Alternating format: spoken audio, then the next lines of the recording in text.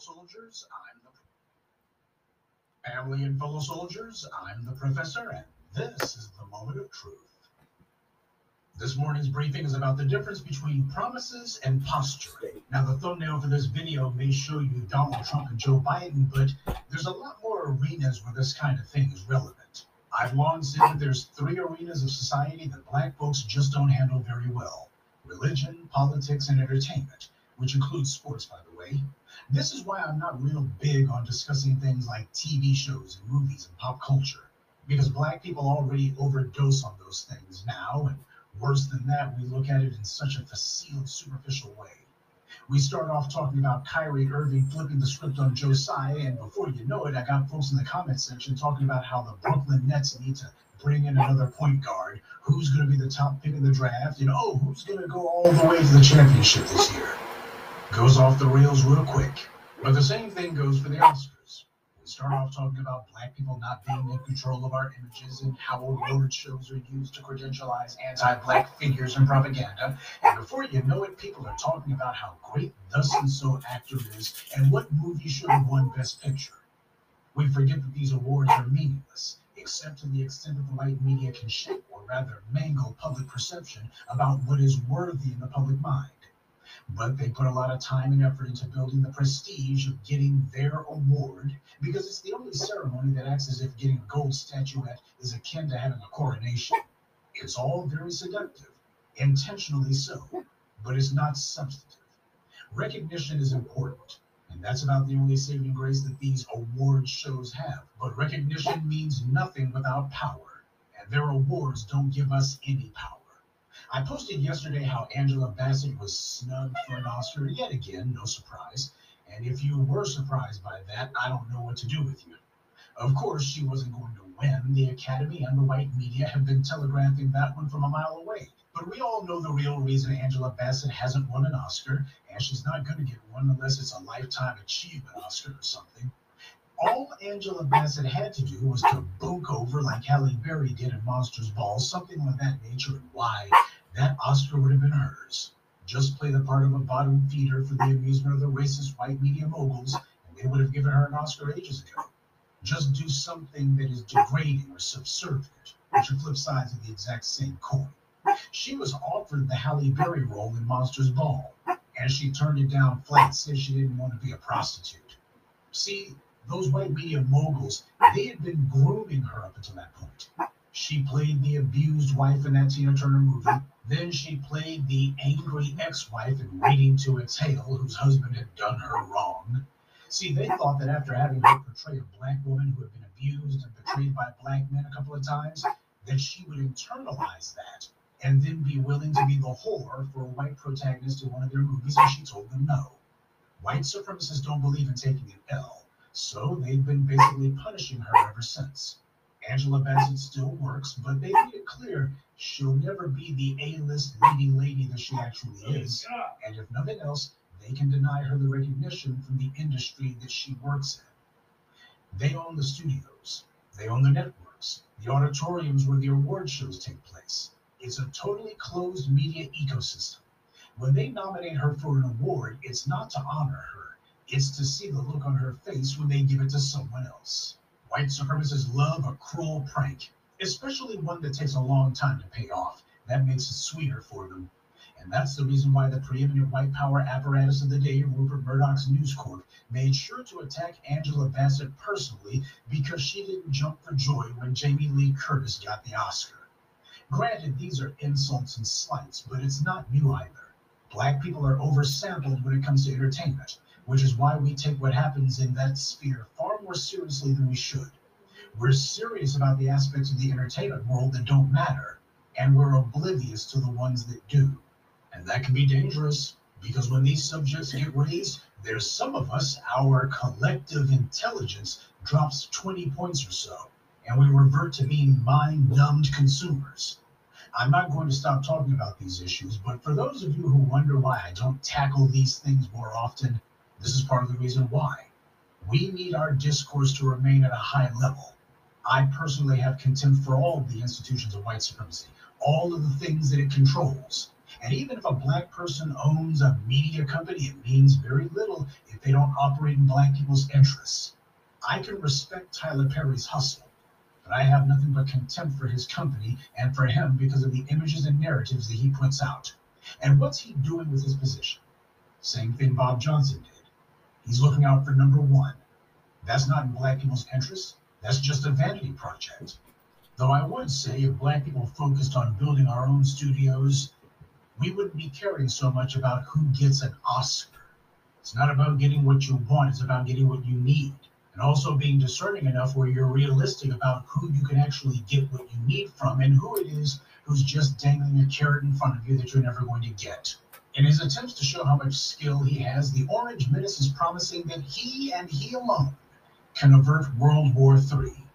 Well, you got to give the guy credit. He knows how to up the ante. Before it was a matter of I and I alone can turn around the economy and the crime and all the rest of it. Well, as we all know, he didn't do anything for crime and didn't do much of anything for the economy either. But now he's saying I alone can save the entire world. I guess he figured I alone can fix it worked for him 7 years ago. It ought to be good for at least one more election cycle.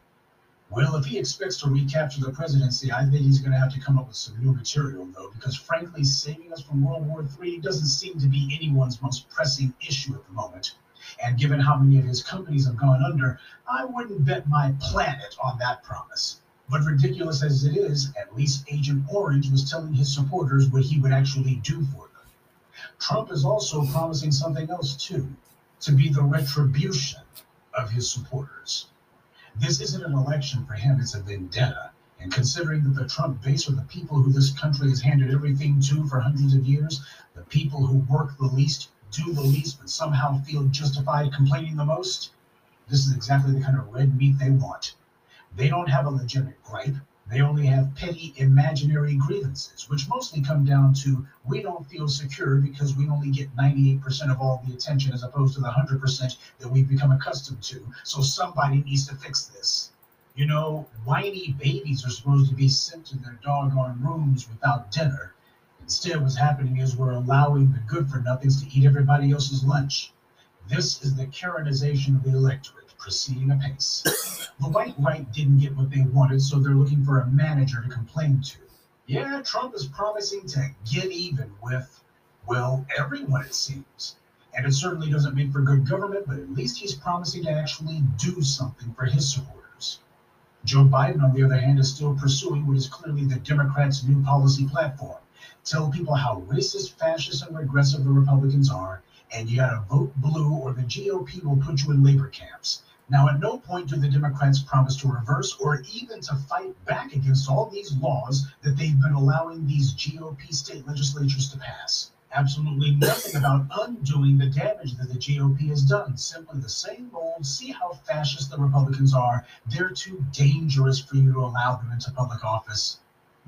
And this is deliberate because by pretending to be helpless to undo the damage that the Republicans have caused, Democrats get to see the elements inside their own base being attacked and undermined, which is what the Democrats want. If you're in a position where you can't directly attack your own constituents, just go ahead and sit back and do nothing and let your political opponents do it for you. Democrats only differ from Republicans in terms of their rhetoric. But when it comes to every other arena that matters, they're in complete agreement. You see time and again that when Democrats propose legislation, Republicans unanimously vote against it. But when Republicans propose legislation, even when they're the minority, you always seem to have more than a few Democrats who go right along with it. About the only exception I can think of, off the top of my head, is the gay marriage law that the Congress passed back in December. Republicans voted for it too, and this in the middle of a lame duck congressional session, only a few weeks before the Republicans were set to swear in a majority. So this was something that both parties wanted. The Republicans wanted this to pass, but they wanted to do it in a way that wasn't going to cost them politically. So no matter what the Republicans' rhetoric about gay marriage may have been when it came down to it, they had no problem voting for it. Seems the only time they become gridlocked is when it's something that might benefit black people. Democrats will be the majority in both houses of Congress, but still can't get anything brought to the floor for a vote for us. Gee, if you didn't know better, you'd swear that there was an overarching slate of policies that both political parties are devoted to. They all go to the same schools, live in the same neighborhoods, they're part of the same clubs, and often are married to the same people, and they all get their money from the same donors. The similarities between the two major parties far outweigh the differences. The Democrats aren't promising any payback or even to get tough on all this Republican violation of the Constitution. When your constituents are under attack, you're supposed to protect them. At least that's what you would think. So keep this in mind when you have your favorite left-wing pundits telling you about all the wrong the Republicans are doing. Democrats are there. Democrats have got control of state legislatures. They just got through taking back the Michigan legislature.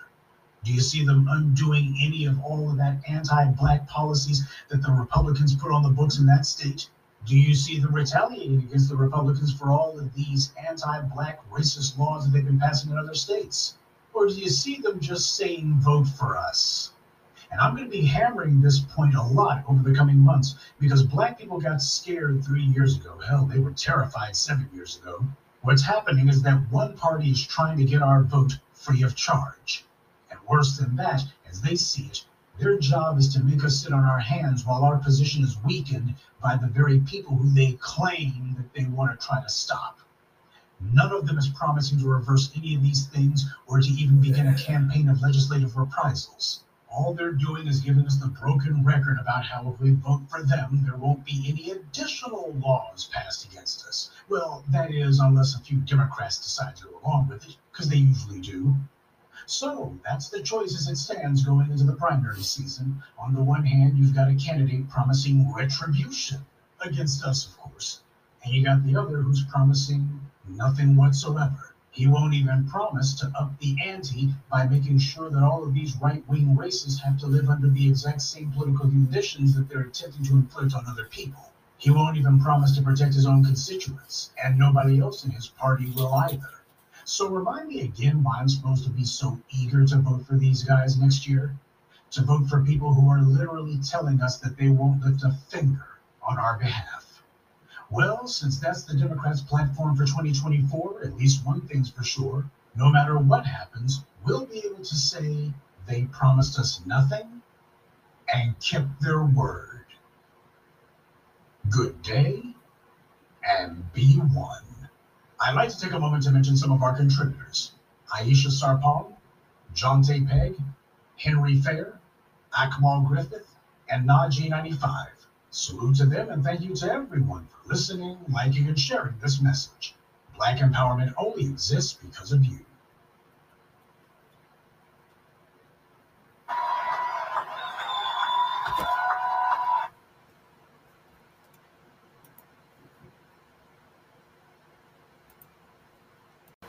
Hayes here. Can stream a report that Lisa Cabrera has on the FBI's crime statistics. Check this out.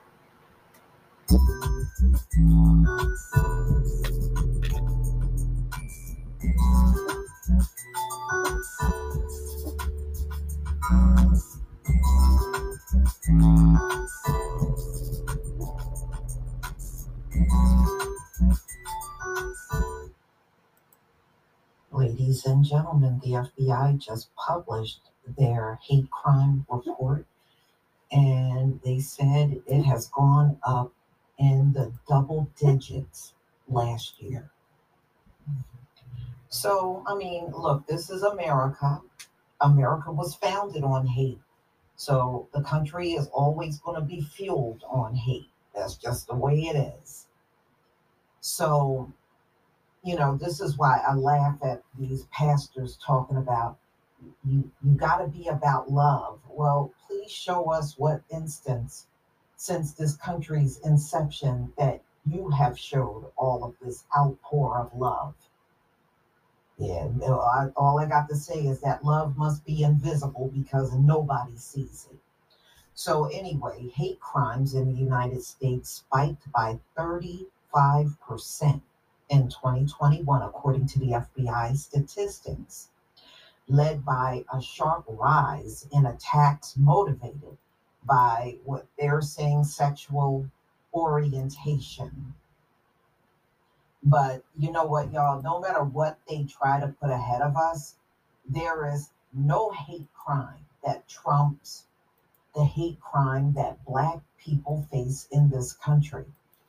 You know, they'll talk about all these other groups, but they don't get it like that. And if you remember when they were making a big deal out of the Asians getting attacked, when we went to the report, their attacks were not even in double digits, it was in single digits. So the FBI recorded 10,840 hate crime incidents in 2021, up from 8,052, which was recorded in 2020, according to a supplemental addition to the agency's annual hate crimes report. The annual report tracks hate crime incidents based on reports from thousands of law enforcement agencies around the country.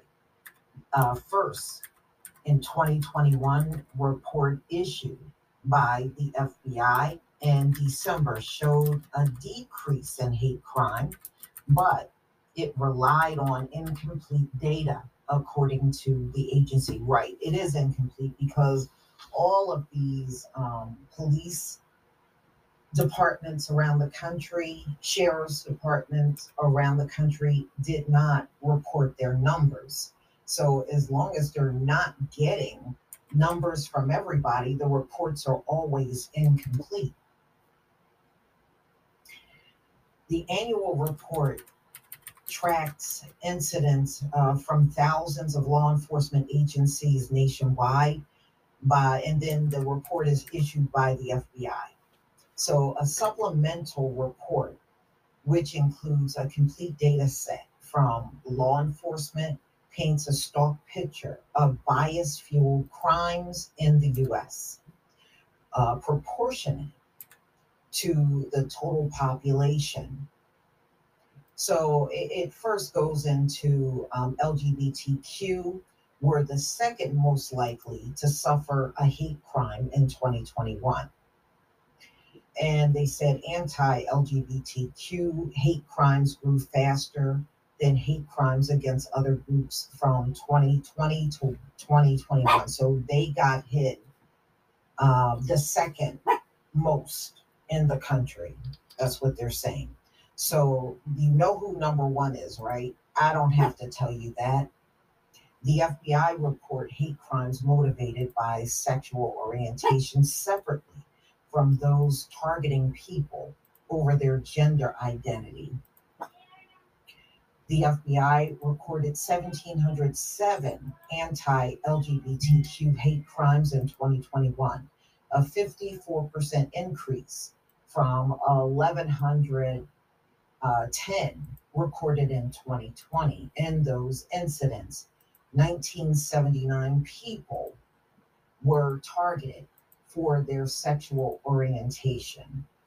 According to UCLA Law Williams Institute, there were 10 million people in the United States that identified as LGBTQ based on an estimate.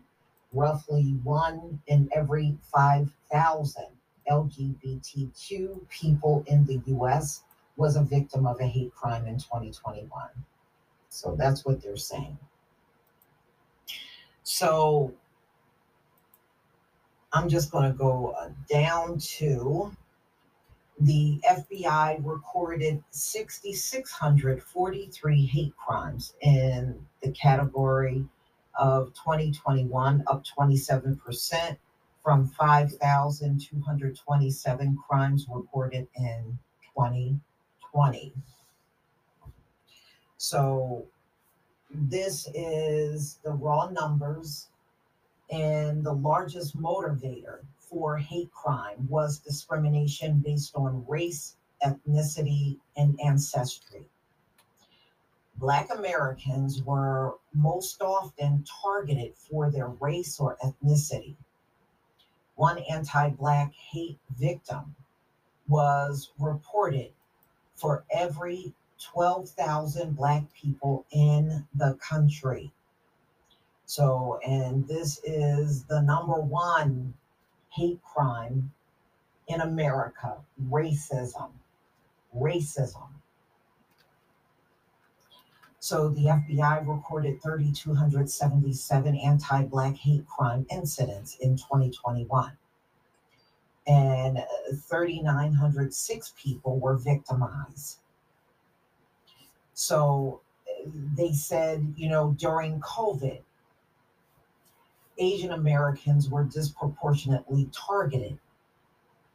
So they said it was one victim for every 23,000 members of the Asian group.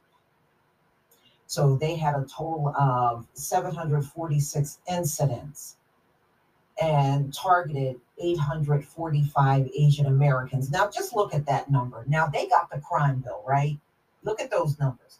Now it says for Black Americans, the FBI recorded 3,277 anti-Black hate crimes in 2021.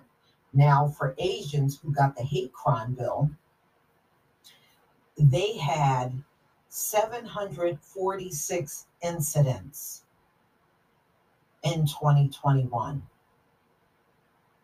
I mean, just think about 3,277 attacks on Black men, women, and children, and for Asians, 746. But they needed the crime bill. The FBI also recorded 909 anti-Hispanic crimes, with 698 incidents, accounting for roughly one reported victim for every 70,000 Hispanics in the country. So, and the lowest hate crime, the lowest of them all, white Americans. White Americans, and it was 1,107 incidents. 1,341 white Americans were targeted for their race, accounting for one victim in every 170,000 white Americans. Okay, now, no, the Asians actually had less, but the Asians got the hate crime bill. They got the hate crime bill. All right. So, ladies and gentlemen, the FBI recorded 5,191 hate crimes committed by white Americans. And they recorded 2,036, which they claim were committed by Black Americans, and 1,405 by perpetrators of an unknown race. What the hell does that mean? The hell, perpetrators by an unknown race? Well, what were they, aliens? Demons? I mean, what were they? 793 were committed by Hispanics, 404 committed by perpetrators of multiple races. It's a wonder they don't have Asians down here, because we have seen Asians in action on video, but they don't have any numbers for them. And I know that can't be right. So anyway, hate crimes based on religion generally rose 28%. 1,510 incidents in 2021 compared to 1,244 in 2020. The most targeted religion was Sikhism, Judaism, and Islam. They said the Sikhs were proportionately the most targeted group in the United States, according to their coalition. So, but the bottom line is, y'all, nobody outnumber the hate crimes that have been against Black Americans. That's what this report shows. And this is another reason for reparations, is another reason for a hate crime bill, which we know they're not going to give. They already are determined to sit in these political office and go above and beyond to make sure nothing gets done for us. That's exactly what they're sitting there and doing. And it doesn't matter the race of the politicians. They all collectively do this. So they will publish this number and these reports, and it'll be business as usual. Nothing is going to change, nothing is going to improve. They see who's getting targeted the most in this country, and they will just continue to ignore it like they always have. But y'all, please tell me what you think about this video. Please leave your comment and subscribe. Don't forget to hit on the notification bell, and I'll see you on the next video. Peace, family. You said Wendy's? Yeah.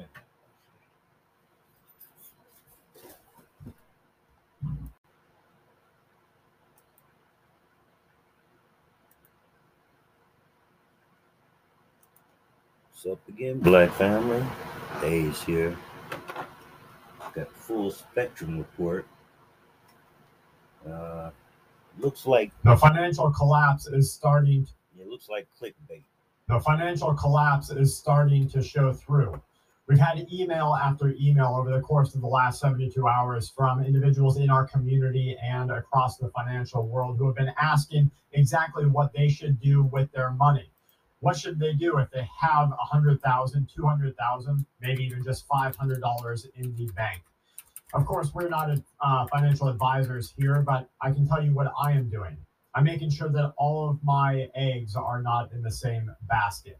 You don't want to be left outside like the people who have been left outside of the banks right now trying to get their money, suffering through the unknowns that they have no idea whether their amount of money will be secured, whether it will be financially backed by the government, whether or not they will be able to take it out to pay their bills. I had an email, I guess it was a messenger from a friend last night. He said, do you think we are in the Great Depression of our life? And I absolutely do think so. And I don't think this is true because of government statistics that have had their data sets kicked down the road, so to say, always leveraging and changing a new understanding of financial depressions and recessions. I think this is true because the position that the average 90th percentile individual in the United States of America is in today is close to what the people were in back in the Great Depression. I saw a video recently circulating on the internet, and it showed stitched together images to form one of the first videos of the times, and it was in 1939. That year, they were showing what was happening in New York City. Now, this was during the Great Depression, so to say, as the Great Depression moved into the time of World War II, and people were not stricken by so much, destruction in their financials that they didn't go outside. We have these great ideas in our minds because they force us to read the exact same history books in every school across every state in the country or across multiple countries. They want you to believe that the Great Depression is pushed into this one little box. And if you don't see children just crawling along on their forearms with their guts distended in bloat, then no one was actually suffering. But that's absolutely not the case. Back in those years during the Great Depression, some people made it. A lot of people continued to be able to pay their bills or work harder to be able to pay extra bills. And that's where we're at today. You have a lot of people that that are suffering. And if not, you're choosing to keep a very elite group of individuals who are in a recession or depression-proof industry. For the rest of us, in reality, I know a lot of people who are financially in their worst position that they have ever been before, whether they have student loan debt, a house mortgage that they are never going to pay off, car notes that are absolutely ridiculous for the value of that vehicle. They are just being drowned deeper and deeper into debt. And so what do? Well, my suggestion is to take care of themselves first. Know that we are in the still initial stages of this financial collapse. Guys, the collapse doesn't truly come into its full fruition until the United States dollar is no longer the reserve currency of the world. And Russia, China, India, all these other countries are working hard right now to make it so that this is the next new world economic order. They do not want the United States dollar to be a pivotal currency in the world. They want it to become more like a second world or a developing country's currency. And that's what we're going to see happen in America as the other countries rise to power, both militarily, in their corporations, and through their economic viability. You're going to see the United States dollar, the United States government, and unfortunately, the United States military weaken in its policing powers across the world. Look at Russia with the sanctions. They absolutely do not care that the United States dollar has, and the United States government has tried to throw everything that they have at them through sanctions, at them through the financial world. Russia has basically shrugged it off. Why? Because they are a resource-rich country and they know what they hope to gain. They're looking to gain the entire breadbasket of the world, 30% of the world's wheat production, a large amount of natural gas production, a large amount of lithium mining producing capabilities, lithium producing mines, and they will control the future. China is going to take back Taiwan. India is going to rise in its population's power over the course of the next 10 years before scientists say that it's going to reach a breaking point and absolutely fall apart. So what we're looking at here is a narrow window for you and me, for our families to be able to work together in this community and out in the world and try to do what we can to get ready to become a developing country, basically. Now, there's going to be a lot of people in the comment box that are all America first. America's the best. No one's ever going to take down America. And that's a great pipe dream. And if you've got some extra to smoke, go ahead and pass it around the community. What the reality of this is that that's just a pipe dream. Every single empire fails. Every currency collapses. The one that has lasted the longest has been precious metals. So if you're not holding on to those precious metals in amounts that matter, and if you're not able to trade with them in amounts that matter, that means paying your mortgage, paying your car, paying your electricity bill. If they're not going to take your sliver of gold, your paper thin amounts, then it really means not. So what can we do? We can make sure that all of our money is not in one basket. I absolutely do not, in my own opinion, hold all of my finances in a bank. If I did, now finances aren't everything. That doesn't mean money, because money is no different than this sheet of paper. You see, this sheet of paper has intrinsic value, right? I had to pay money for this. I had to work labor at my own cost. I had to go out and purchase this. This has value, but I can't go and trade this with anyone because there's no confidence behind this sheet of paper meaning anything. That's different with the United States dollar right now, because there's confidence that if I take, let's just say this was folded up, and if I took this fake United States dollar over to another place and said, hey, I'll pay you with this, they had confidence that they could turn it around and use it somewhere else.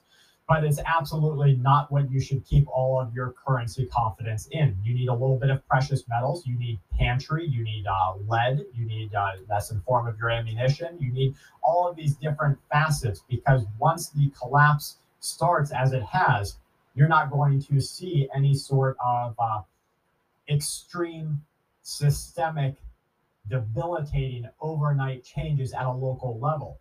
History makes us think that that's how it happened. And if right now you're thinking back to the 2001 dot-com bubble, the Great Depression in the 1930s, if you're thinking to the 2007 through 2009 financial crisis, as we move forward in time in our lives and in our bodies, when we look back on an event, we think of it as a very small sliver. But when you go back and actually look at the timeline, and isn't it weird that we saw the last financial crisis, the 2007 through 2009 financial crisis, happen in March? We're seeing it again happen in March. So we think of that as a very small sliver in time, but in effect, what we saw was event after event and lots of him-hawing in the Federal Reserve, the government saying, no, everything's going to be okay. They're shoring everything up. And then you saw the collapse happen at your level and at mine. People lost their house.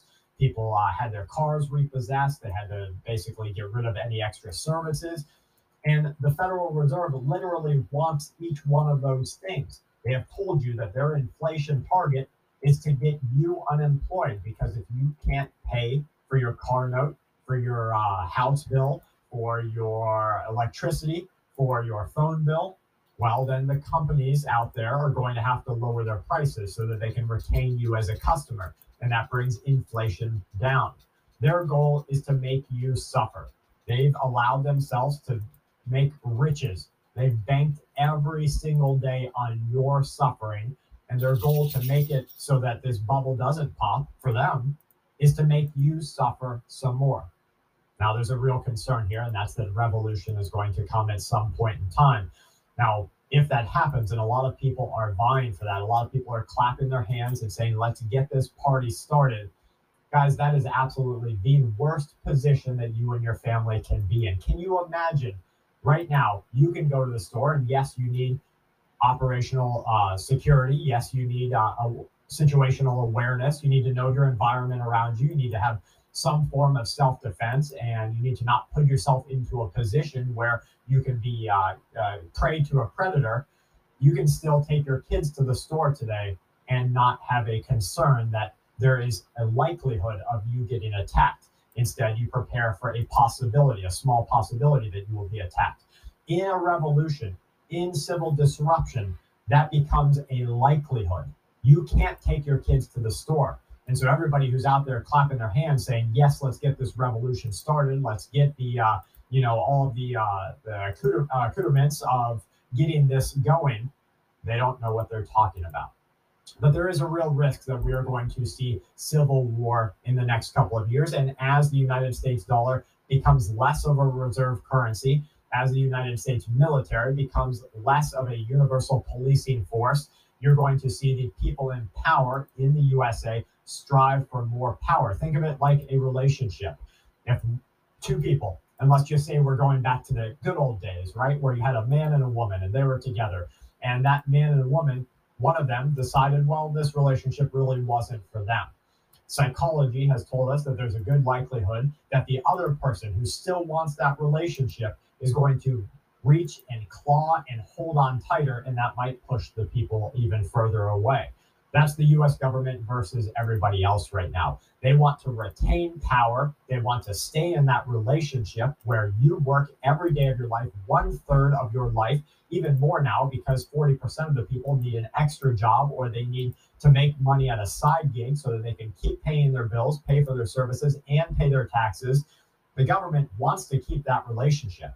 They want to be the abuser and you be the abused. And as things change and people start to move away from that relationship, the average person, you and me, the citizens, the government is going to do exactly what that one person in the relationship would have done in those days. They're going to hold on tighter, and they're going to reach and claw and dig their nails in. And that's where you see tyranny move us into revolution. This is a very, very precarious time. So when I have people ask me what they should do with their money, how they should get ready, my best suggestion to you is just to acknowledge that this is where we're at. We are in a financial crisis. We are at a world war. Just because you don't have bombs flying overhead today, that just means you're not in Ukraine. That just means you're not in Syria. That just means you're not in Palestine. That just means you're not in one of these countries that's suffering it. Just because you can go and get water today without the risk of the females in your group or family being accosted, that just means you're not in an African country that suffers that sort of social collapse. That just means you're not in Colombia. That just means you're not there. So just because you're sitting on your nice cushion, driving your nice air-conditioned car, and the climate in your environment is nice like it is in mine, doesn't mean that that's how it's going to be tomorrow. And so when I get asked what you should do with your money and how you should get prepared, just please acknowledge that this is the position that we are in today. And our position is going to be devolving into a developing world tomorrow. When going to get water can be dangerous, when going to the store does have threats, when you have a real risk of making the choice of do you feed your family or do you keep the electricity on? So how do you combat all of this without getting scared and without being in fear? Well, you do what you can with what you have, the tools that you have available to you today. You go to the store, a big box store, and you buy a big old box amount of rice. You get the 25 to 50 pound bags and you put it in a 5-gallon bucket. Or even better, you Mylar seal it with some oxygen absorbers inside, and then the weevil eggs that are already inside the rice aren't going to hatch. What else do? You buy your canned protein, your canned chicken. You buy your canned tuna if you like that. You buy your canned vegetables. You get your flour and your baking powder, your baking soda. You do all these things so that you can cut back on your dependency on the normal order of things, being able to go to the store every single day and just buy what you need by somebody else who has already worked their slave labor to put it away and put it into a nice box for you. And instead, we get back to the roots of our grandparents, because without the way that they survived, we would not be here today. Get back to our roots.